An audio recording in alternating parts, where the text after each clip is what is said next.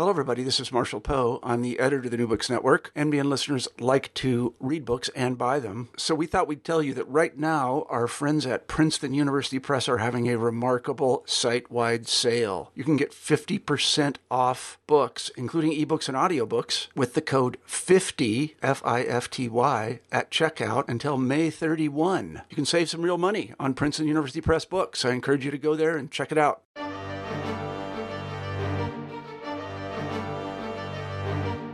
Hello, everybody, and welcome to New Books in German Studies, part of the New Books Network. I'm Craig Servillo, the host of the channel. Today we'll be talking to Dr. Gary Bruce about his excellent new book, Through the Lion Gate, A History of the Berlin Zoo, published by Oxford University Press in 2017. Gary, hello and welcome to the show. Hello, Craig, and thank you for having me on. It's a pleasure to have you. Well, Gary, we like to begin these interviews, as always, with asking you to tell us a little bit about yourself. Happy to. I grew up in the province of Quebec in Canada, in a French-speaking town far in the north, and ended up doing my undergraduate studies at Queen's University in Kingston, Ontario, where I was very interested in history. So, of course, I majored in chemistry because I was worried about the job market, but quickly realized that university is really for what moves you, what you're interested in, and not simply about job preparation. So I switched to history, and I'm very glad I did. Obviously, it turned out to be the right choice for me. When I was in third year of undergraduate studies at Queen's University, I opted for an exchange program and went over to Glasgow University, which was a riotous year. And it was also momentous for me personally because it was 1990 that I was there. And as you and your listeners will well know, in the fall of 1989, something dramatic happened in Berlin when the wall fell. I then visited Berlin in April 1990, which was a fascinating time to be there because it was when the GDR still existed. The wall had no meaning anymore, but it was still up. It was physically still standing. So when I arrived in April 1990 in Berlin, I remember getting off the train and heading towards the center of town, where it sounded as if a bunch of people were clinking glasses at a wedding when you want the bride and groom to kiss. That constant sound, relatively loud, getting louder as I got to the center. And of course, it was what people then called these wall woodpeckers, people chipping away at the Berlin Wall with their hammers and anything else that they might have had. So I joined them, and I also chipped away at the Berlin Wall. I still have the pieces in my office. So that was life-changing for me to see this moment in German history. To experience it so viscerally. And I then, after I finished my studies at Queen's, went to the University of New Brunswick in Eastern Canada for my master's, and then moved on to McGill University in Montreal, so in many ways going back home for me, where I did my PhD under Peter Hoffmann, who is very well known for his work on the resistance to Hitler. And then at that time, I was also interested in resistance work, but because of the recently opened archives in East Germany, I opted to do something on East German resistance rather than World War II. And that was my first book, Resistance with the People. I dealt a lot with the June 1953 uprising as well in that book. And moving on from that, after I got an academic position, I wrote The Firm, The Inside Story of the Stasi. So it was in many ways sort of a follow-up to the book on resistance, especially because I'd spent so much time in the Stasi files looking for information on my first book. And then this is a departure. This book on the Berlin Zoo is quite a departure for me. Yeah, I wanted to change this. Yeah. I was going to say, I was just going to ask you as to why now then a change to the Berlin Zoo. Well, I suppose like East Germans, I was getting a bit tired of the Stasi myself, and I wanted to change the scenery.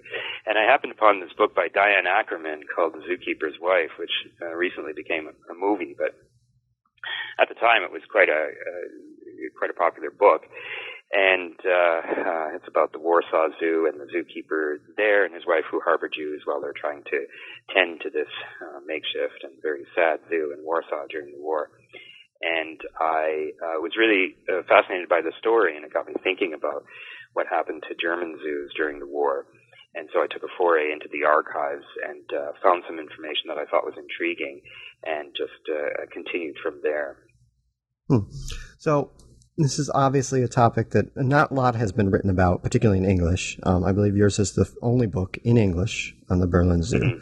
Mm-hmm. So I'm sure a lot of our listeners aren't familiar with the history of it. If you could give just some background into the founding of the zoo, its first directors, just very brief. Mm-hmm. It was the first zoo established in Germany. There had been other zoos established in Europe prior to the Berlin Zoo, most notably London in 1826, which became the flagship zoo for Europe, in many ways the world, because of the access it had to the empire. It could bring in a tremendous variety and number of exotic animals. The Berlin Zoo didn't have that advantage, but it grew out of the King's Menagerie that had been on Peacock Island, just outside of Berlin, which is still there. A lovely day trip for a lot of Berliners and guests as well. So it was established in 1844, and the real driving forces were a zoology professor called Martin Lichtenstein, who had been in South Africa and had traveled to London as well. One of these worldly, sort of upper middle class Germans who was very curious about the world, and was eager to bring some of that information to Berliners through a display of the natural world in what would become the Berlin Zoo. And the other driving force was his friend and colleague, Alexander von Humboldt, who will be very familiar to you and listeners. Alexander von Humboldt, the greatest naturalist of Germany's history, and a very, very popular individual. Lectures sold out, books sold out. His influence was tremendous in getting a zoo in the Prussian capital. Now you mentioned a little bit that there was grew out of the King's Menagerie. Was the zoo originally intended for sort of a more upper crust audience, or did they view it as a way to engage the larger public, workers? How important was that in their thinking?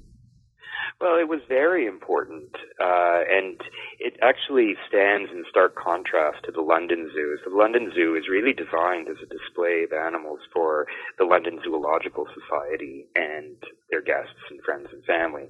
So quite limited. Working class really is not envisaged. But the Berlin Zoo is quite the opposite.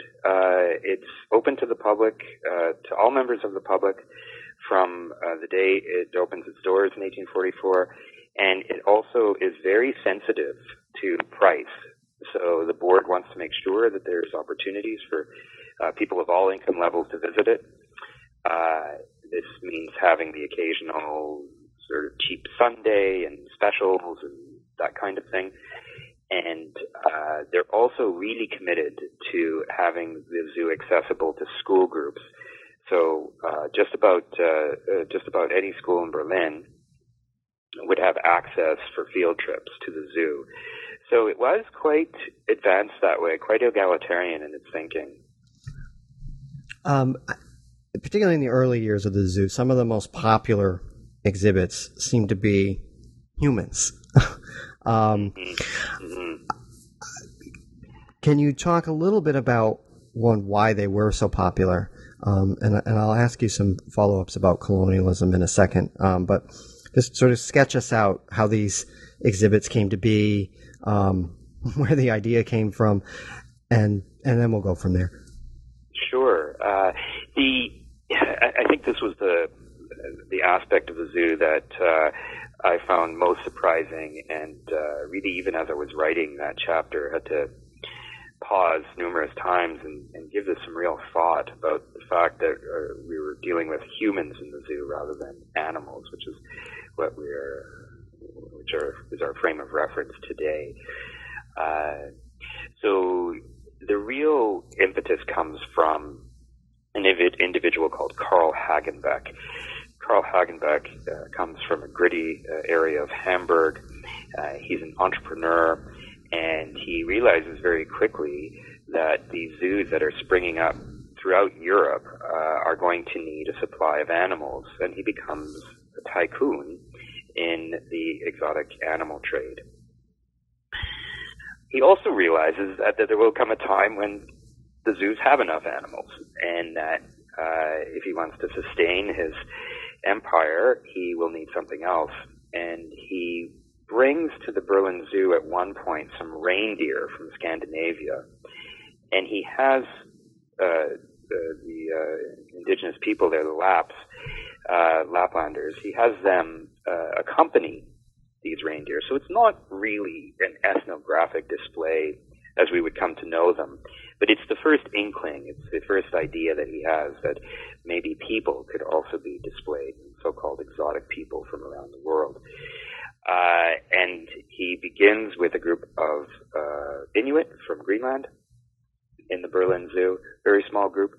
And over time, these shows grow. They grow to be quite enormous, with sometimes 50, 60 people bringing animals along. And they are displayed in not cages in the zoo, but enclosures. And they typically did what we would call traditional dances, cooked traditional meals, did crafts and that kind of thing for the entertainment of the Berliners who were watching. And these shows were staggeringly popular, reaching even as many as 100,000 visitors on a day. I still remember one of my favorite stats that I found in the newspaper was that on one day on one of these shows, and because Berliners know these kinds of things, they're aware of them, 23,000 liters of beer was served. So very, very popular shows. Yeah, I was struck by that reading the chapter, just how many people went to see these people. And they would bring them all sorts of things, food, cash tips. And I do want to ask you about the people who were on display, because you did tell one story of a group of them, and I can't remember where they're from now, who didn't want to leave. That's right. It was a Nubian group at the end of the 19th century, so from today Egypt. And their time was up. These shows typically lasted 4 or 5, sometimes 6 weeks. And then they would go on, often to another zoo in Europe or somewhere else. They tended to be in Europe for several months. And the time had come for them to leave the Berlin Zoo, and they refused. This group of Nubians refused and defended themselves with chains and whips. Finally, the director of the Berlin Zoo at the time, a man called Bodinus, he was quite perturbed, didn't know what to do exactly, and called the police. And so the police came and eventually escorted these individuals onto the carriages that were waiting for them, and then the carriages brought them to the train station. And it wasn't clear at the time exactly what had happened, but now we've been able to piece together through newspapers and some other sources, including Carl Hagenbeck's memoirs, that these Nubian men had formed romantic relationships with German women and were reluctant to leave them. So that's why they were attempting as much as possible to stay in Berlin. Yeah, one of the things that struck me about this chapter and that I really liked is that the people that were being displayed definitely had agency, and they seemed to figure out how to sort of work their circumstances the best they could, either for food, money, romantic relationships. I mean, it's certainly not a good thing that they were put on display like this. But you did attempt to sort of show their side of it in a way that I thought was insightful. No, you're right. We can't deny the paternalism and the optics of having a group of people on display in a zoo. It's certainly we recognize the power relationship there. There's no question. But I think we also make a mistake to assume that the individuals were simply passive and constantly being acted upon. That was also not the case. They were frequently out of the zoo. They weren't supposed to be out of the zoo. They were supposed to stay in the zoo, but they were frequently out of the zoo. And we know this. We know this because the organizers are constantly complaining that they don't want too much interaction between the individuals on display and the Berlin public, but it continues to happen, and they're seen strolling around Berlin and what have you. So I think it is important. It's important to recognize some of the agency. These individuals as well had formal contracts with the organizers. And in some cases, and again, this isn't the measure of all things, but in some cases the contracts were relatively lucrative, that the individuals actually had ended up with some relatively decent amount of money in their pockets. And again, that's not to say that these were good practices by any means, but it's also worth recognizing, and I take your point very well here, it's worth recognizing the agency of these individuals on display. You mentioned in your talk about the history of the zoo that, the Berlin Zoo is in stark contrast to, say, the London Zoo in terms of what it's for.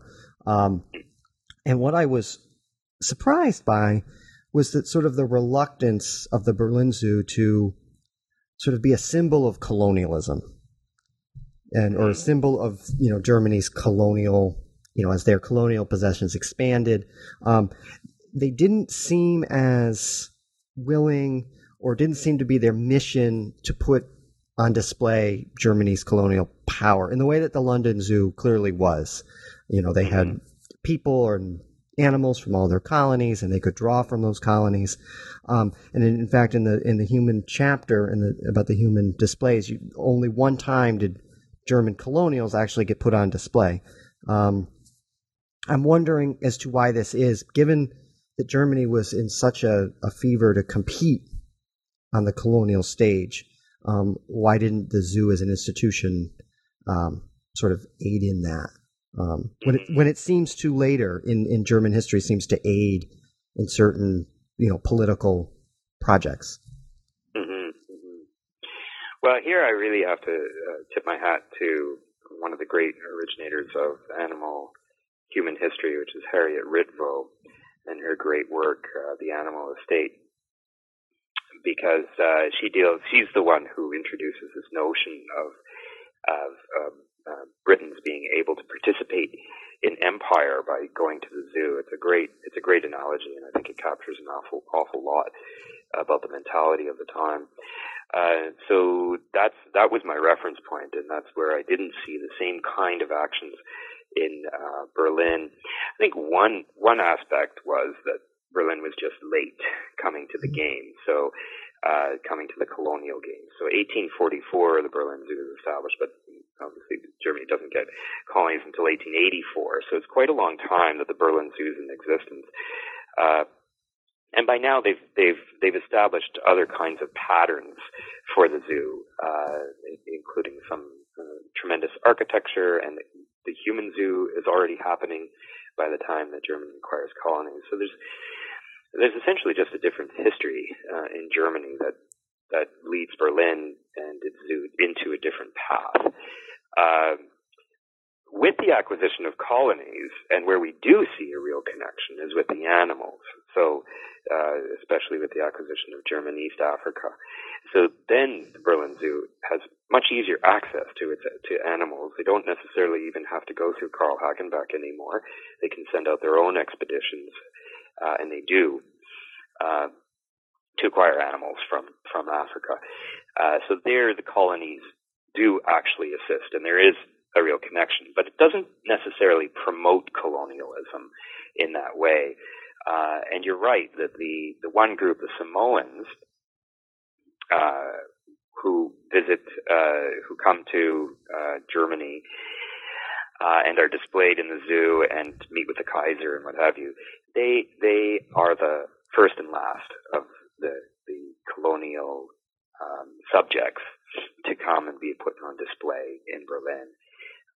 And it's mostly because of the colonial societies, the several prominent colonial societies in Germany's concerns about having that interaction. In fact, what is maybe humorous from our standpoint is that they're worried about the colonial peoples being unimpressed, having their views of Germans altered for the worse from coming in contact with them. Somehow this display of great power and great prowess and great industrial might and an advanced society, they feel, will be damaged the more that the Samoans actually come in contact with the Germans. So that's then called off, and it doesn't happen again. So I think by just looking at the history of the period, you sort of see these why colonialism doesn't necessarily find root in the Berlin Zoo the way it does in the London Zoo. So we're creeping up towards the First World War. Obviously, big changes, big shifts, and the zoo is directly impacted in a lot of ways by the First World War. If you could talk a little bit about what it went through, its financial difficulties, why they were so intent on keeping it open, even in sort of the worst of times, and then we'll go from there. So, the World War I chapter was, in many ways, the most difficult for me to write because the sources were quite thin. So we don't know as much about the zoo in World War I as I think we would like. The truth is, of course, that it was a very, very difficult time, that the British blockade made the import of foodstuffs very, very trying, very difficult for the Berlin Zoo. So many animals did die on that basis alone. The income was drastically reduced, which led the board to have to turn to the Kaiser on numerous occasions to have him fill in the blanks with in the financial in the books, because the zoo simply just didn't have enough money to cover what were becoming exorbitant costs, and also a decline in visitorship. In many ways, it's the war itself is a major issue, major problem for the zoo, but it's also the period afterwards when inflation hits the Weimar Germany, and at that point the zoo is in many ways much more difficult circumstances than it was during the war. And in the Weimar period, the zoo does shut very briefly for a few months, but it's the only time in the history of the Berlin Zoo that it actually shuts. When you think about it, as you well know, when you think about the turbulent history of Germany from 1844 until when I finished the book in 1990, to think that those are the only months that the Berlin Zoo closes is quite remarkable. And it gives some sense of just how difficult it was during the Weimar Republic. The financial situation was simply catastrophic. Yeah, I wanted to ask you about this. I was struck by the number of times the zoo was saved by Berliners through their generosity. Even in the worst circumstances, they would donate money and things to keep it open.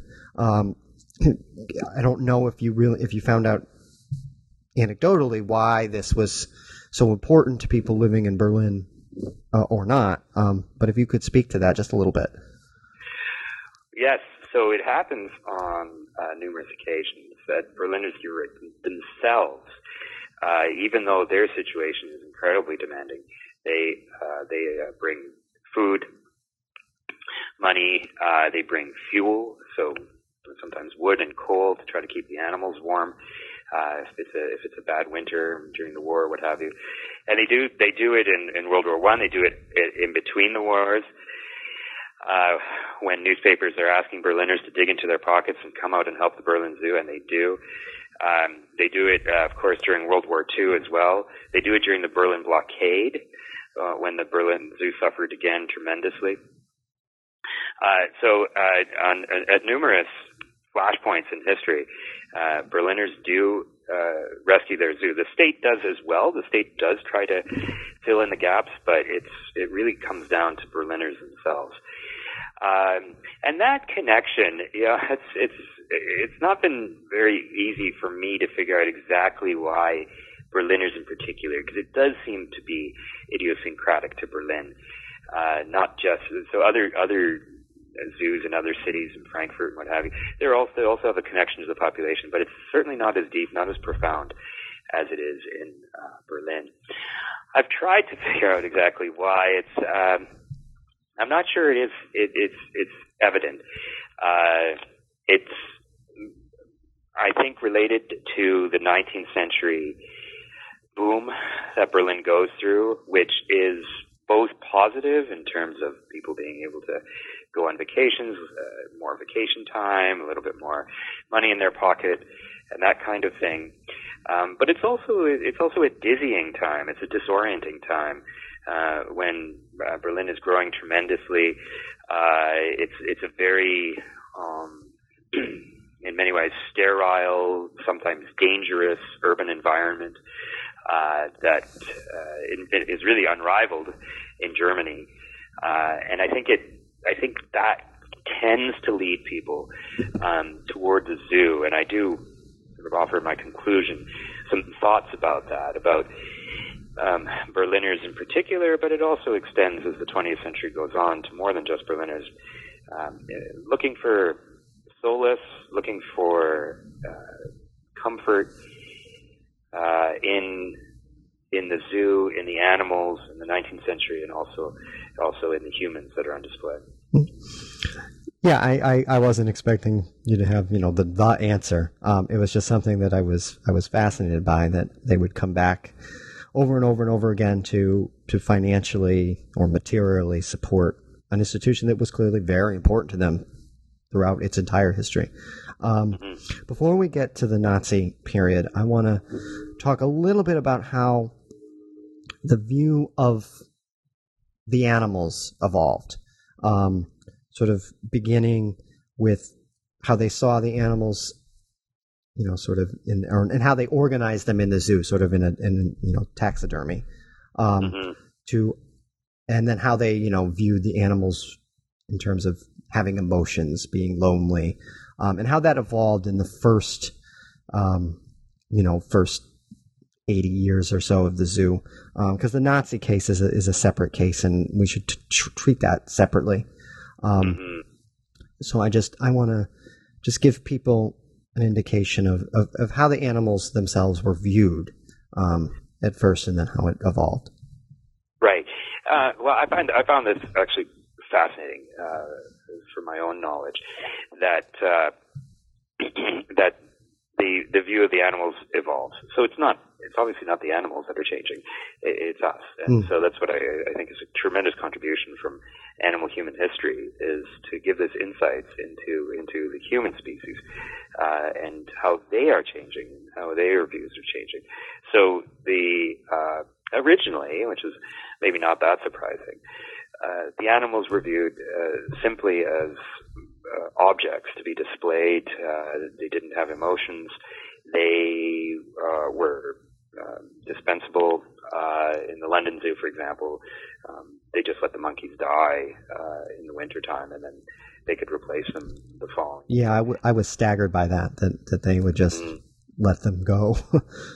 Yeah, and that was just the mindset at the time. It wasn't that these zookeepers were particularly evil or anything, but that's just how people viewed animals. Animals were part of nature, and nature was to be subdued. Have dominion over the animals, which is a biblical reference that still at the time held an awful lot of weight. There was a real feeling that God had put humans on Earth to dominate nature, and it was theirs to do with it as they wished. So that was really the mentality, and you can see it in the early guidebooks as well, the visitor guides to the Berlin Zoo. It's all about dominating nature, and that these once dangerous animals can now be viewed by humans at their leisure, and we put them in their place, and that kind of mentality. And then it changes. It changes slowly, but certainly by World War I and 3 years after World War I, the feeling is much more that animals can experience emotions, that animals can suffer, that there should be some interest in their well-being, that humans don't have carte blanche to deal with the other travelers on this planet as they will. And we begin to see it as well in the transformation of the method of display. So originally, zoos simply displayed by taxonomy, so by species classification. And it would make perfect sense for the Berlin Zoo in the 19th century to have 30 types of deer displayed in one cage, each deer in each cage separately. We don't do that anymore. Taxonomy and education in that way, which is what motivated the Berlin Zoo at the time, just doesn't hold water for us anymore. We're much more interested in ecology and in what we interpret as the happiness of the animals in captivity. So bigger enclosures, herd animals being displayed in herds. This is the kind of view we have now. So, and really, this is again a tremendous work by Nigel Rodfels, Savages and Beasts, which talks about the origins of the zoo and this transformation into our understanding of their happiness. We're now motivated by their happiness and by a respect for their existence on Earth.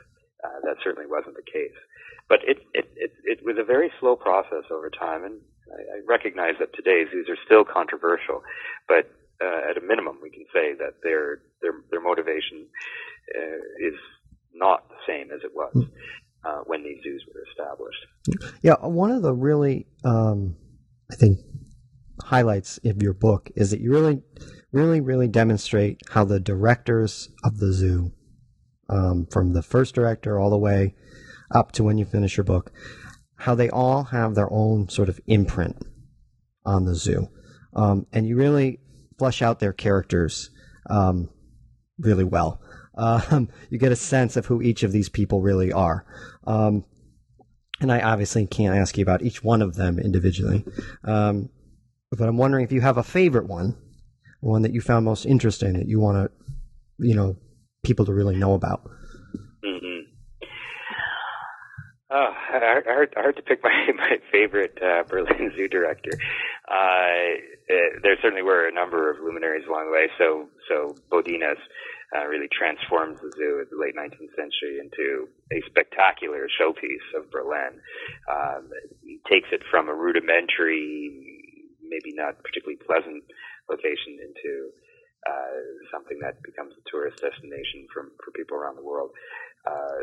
But I think if I had to choose, I would say the first director of the zoo after the war, so in 1945. First female director of any zoo, Katharina Heinroth, and herself quite remarkable woman. She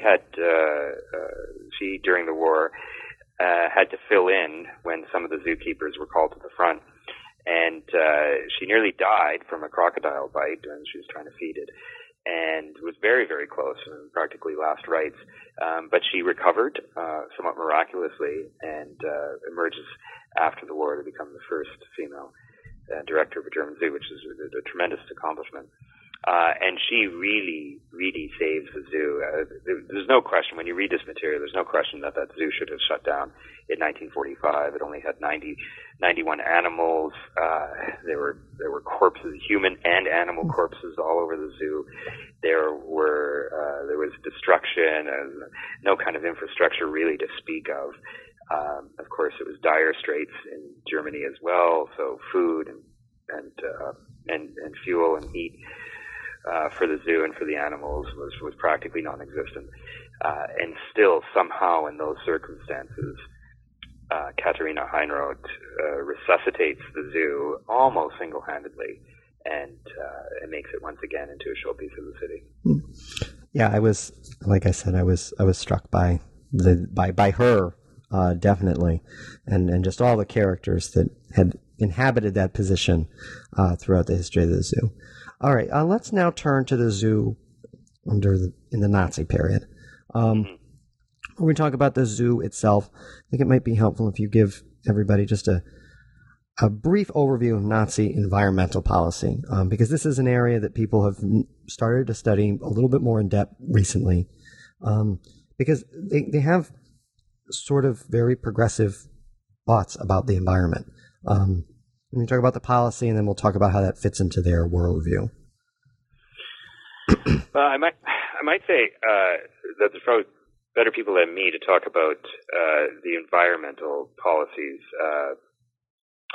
I was particularly interested in a subset of that, I would say, which is their policies towards animals. And there, they really do put their money where their mouth is, and they bring in very, very advanced, for the time, animal protection laws. So the animal protection law itself that's passed in Nazi Germany is the most advanced in the world. It prescribes 2 years in jail for anybody who as much as mistreats an animal. They also do a number of things to protect animals. They outlaw cockfights. They outlaw the clipping of dog ears. They outlaw hunting with buckshot. Even restaurants are required to boil lobsters quickly to bring their suffering to an end. So this is remarkable, especially because, as people know about the Nazi period, the paradox about how they're treating humans and animals is enough to make your head spin. So their interest and concern about animals is real. Eventually, it will be sacrificed on the altar of war and conquest. We know that, but at the time, especially before the war, it is very real. And the other major advance that the Nazis make is to outlaw vivisection, which is surgery on live animals. Now, animal protection societies have been asking for this for decades and decades from practically every German government, and the Nazis implemented almost immediately, without question. So on one level, the Nazis look incredibly advanced in their treatment of animals. Yeah, and so, but there's a sinister side to this, too. Like, how does the zoo, I guess in particular, fit into the way they view the world? They view how they view nature, and then sort of their place in it, and it's all very hierarchical. Yes, so that's right. So the Berlin Zoo, especially under its director at the time, Lutz Heck, plays a very important role in communicating the Nazi message about race, about a hierarchy among races, and Lutz Heck and the Berlin Zoo use the animal world as an analogy for that, demonstrating, for example, that in nature, when races intermingle, the product is inferior, they would say. That clearly there's a preference for predators. Predatory animals are strong, they are skilled, they dominate, and these are the animals to be admired. So the Berlin Zoo does take the Nazi message and communicate it to the public in this way. And Lutz Heck is very, very happy to do so. The director of the Berlin Zoo is very, very close with leading Nazis. He's close with Hermann Goering. He has interactions with Joseph Goebbels. He provides Hermann Goering with his lion cubs, for example. Some listeners would know about Hermann Goering's penchant for these lion cubs that he lived with until they became of an age that they would be dangerous. And then Lutz Heck from the Berlin Zoo would go to Hermann Goering's house and provide him with new lions and take away the ones that had gotten a bit bigger. So he was very interested in promoting the Nazi message. He believed that his father, who had also been the director of the Berlin Zoo for nearly 40 years, he also was an ardent Nazi. He believed in the message of racial hierarchies and not intermingling, and other kinds of Nazi messages like that would also, in their view, resonate about the animal world. Yeah, I was struck by Hermann Goering's relationship to the zoo. I mean, I knew about the lion cubs. It hits you when you see the pictures you have in your book of him holding a lion cub.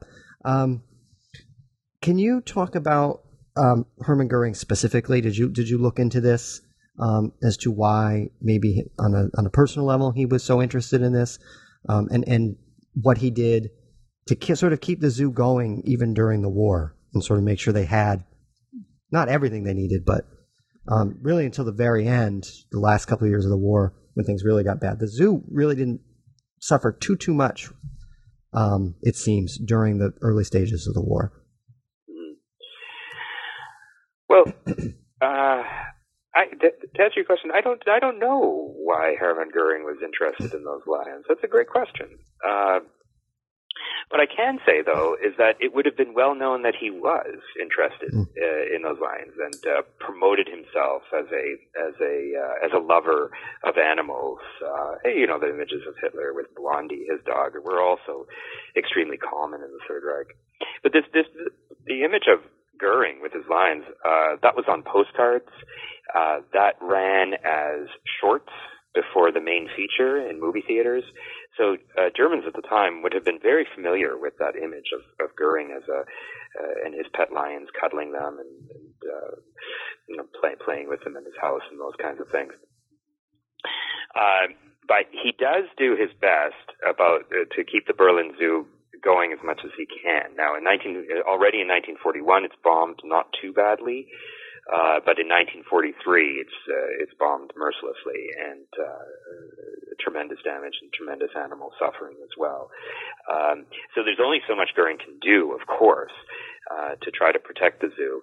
But he does provide finances as much as possible, and a few other small things that he does. He tries to ship off some of the animals at the outset to zoos that are maybe a bit safer, but of course the problem is there's no zoo that's really that safe in Germany during the war. So he does try to protect the zoo as much as he can, but there's not a lot he can do. But what you suggested as well, which is really, I think, again, eye-opening, is that the zoo remains incredibly popular during the war. In fact, and I think the stats that surprised me most, the Berlin Zoo has its greatest attendance in its history up to that point, not since, but up to that point, has its greatest attendance in its history during the war, during the Second World War. And this is also echoed at the Frankfurt Zoo, the Halle Zoo, the Leipzig Zoo. The zoos are incredibly popular during the war. Yeah, I was struck by that too. I was wondering if it was escapism, trying to put their mind on something else other than the war. I mean, they did have a lot of variety of entertainments, though. They had theater and music. So yeah, it was fascinating that was the case. I do want to backtrack a little bit on you and ask you about Albert Speer and wanting to move the zoo. And this was quite a controversy, quite a problem.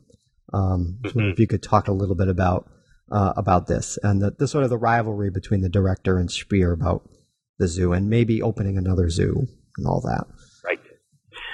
Right. Well, I was really pleased to find this. This was in the Bundesarchiv, in the Federal Archive in Lichterfelde in Berlin. There was a great correspondence between Lutz Heck from the Berlin Zoo and basically Berlin city planning, and Speer's letters are there too.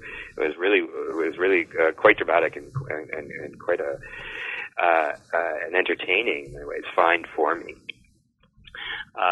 But yes, it became clear early on that Speer was going to remake the city of Berlin and in the image that both he and Hitler had agreed upon.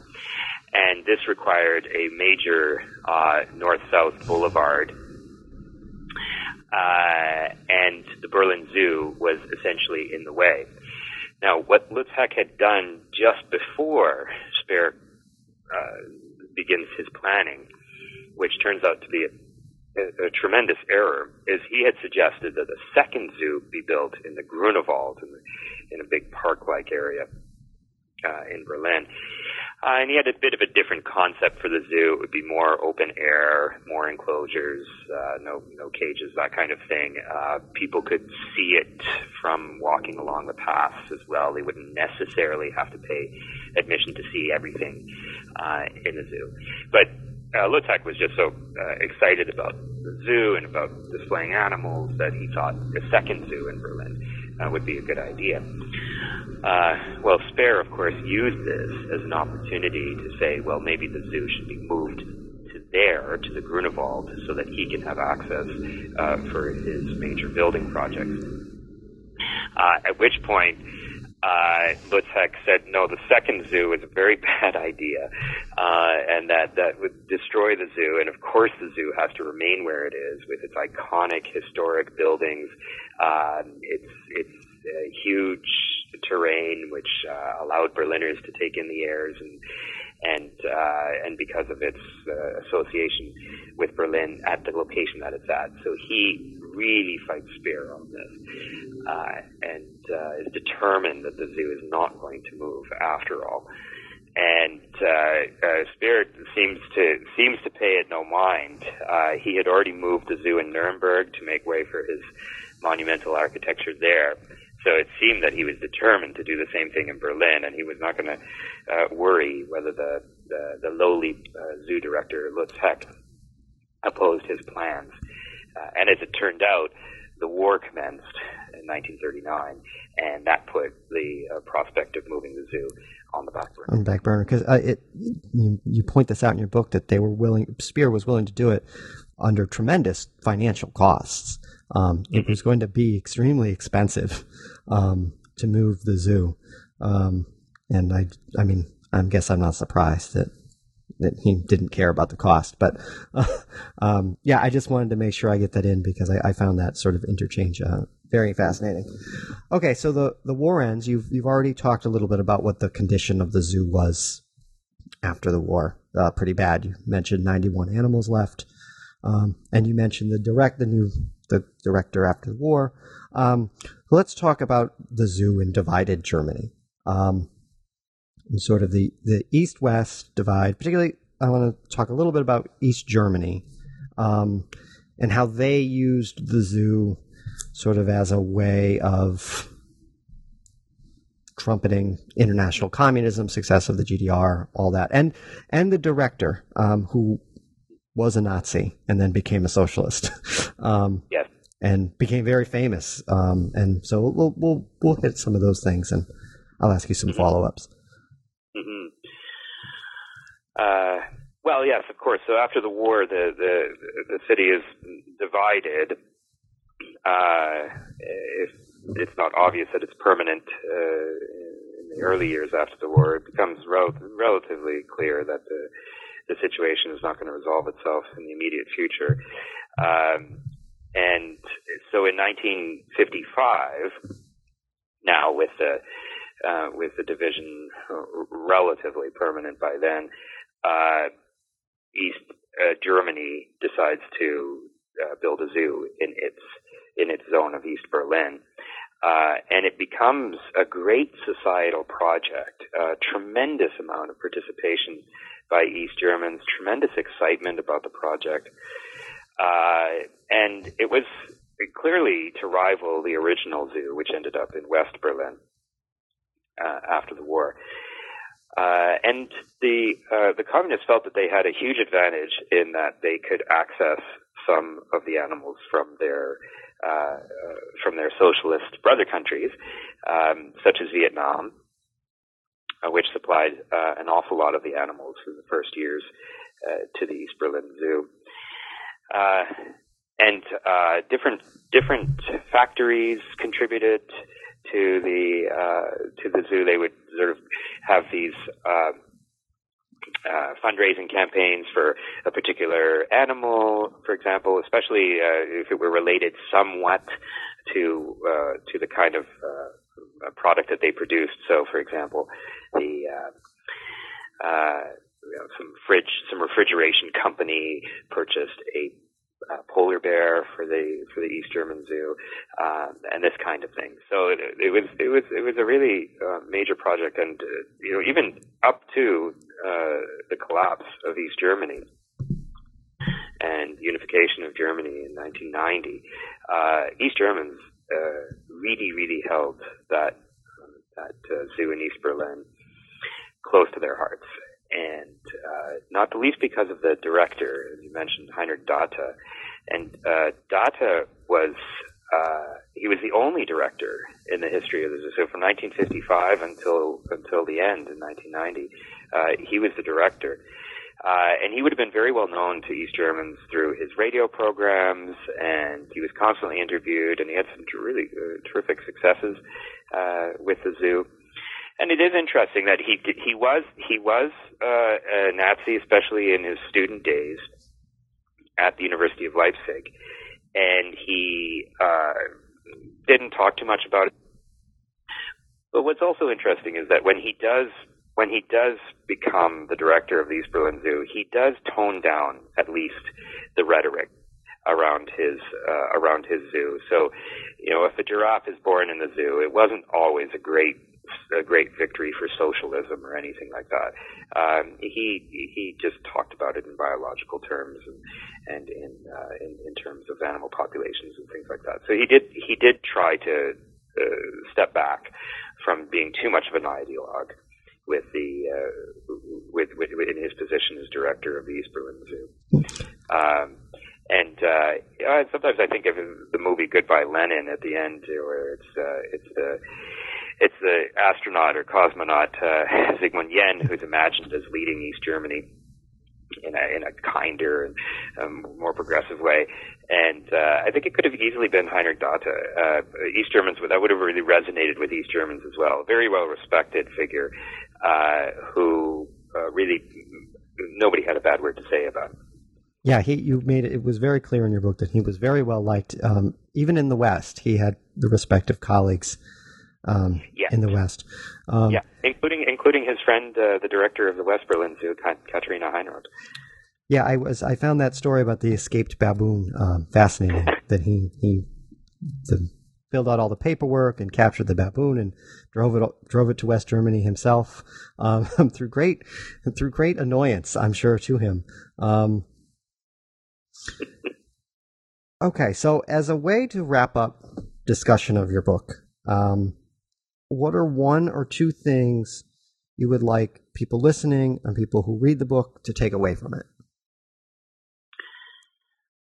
Well, I think when I started this project, I was a bit concerned that some of the major histories of Berlin didn't really mention the zoo. So Alexandra Ritchie's Faust Metropolis, for example, which is a terrific book, talks about the zoo in passing, but doesn't give it any attention on its own.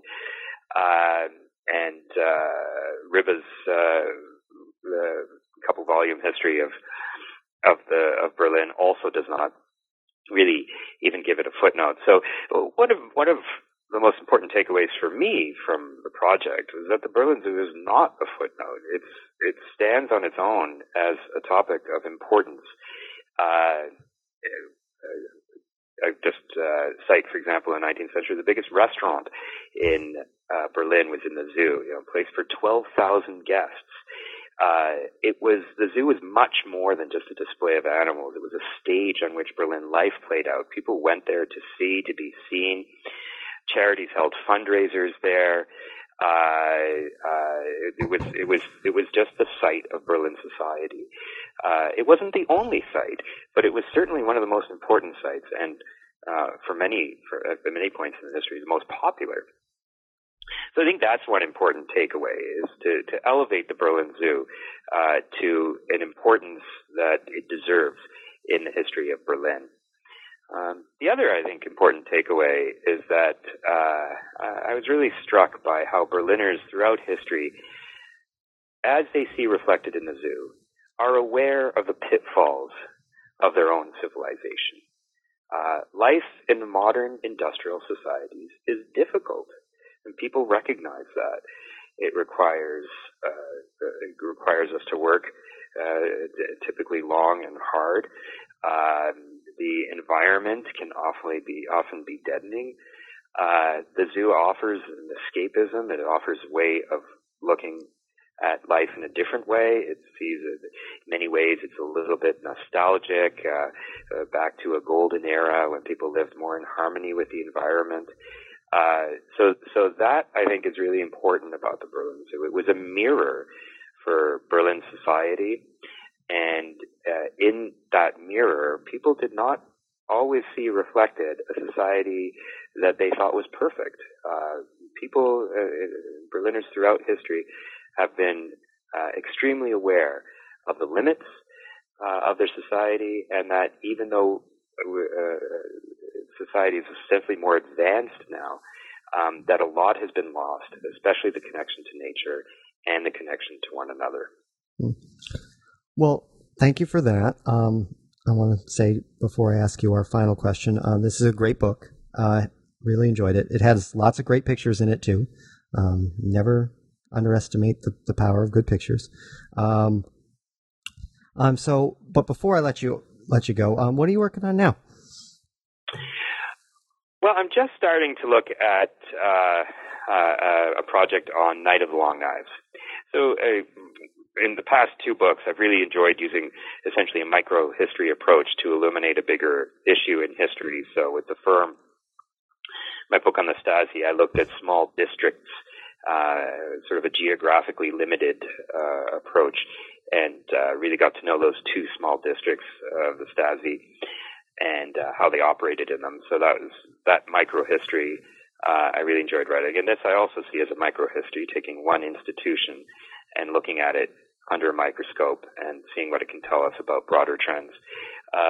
So I thought I would move into the Nazi period and try something similar. Night of the Long Knives, as you know, is June 1934, really the first murderous rampage by the Nazis. And I feel that it's been not forgotten, but put under or fallen under the shadow of some of the later atrocities, which for understandable reasons historians have been more interested in. But this being the first, I think it offers an opportunity to look at questions of complicity of the German public at a time when the president was still alive, Hindenburg is still alive. The Nazis are not precarious, but they haven't solidified their position quite yet. And here we have a German population that is willing to accept state-sanctioned murder. Well, that sounds fascinating, and there's no pressure, but hopefully when you finish, you'll come back on the show and talk about it with us. So I want to thank you again for being on the show. I really enjoyed having you. And I also want to thank everybody for listening to New Books in German Studies, again, part of the New Books Network, and we will see everyone next time.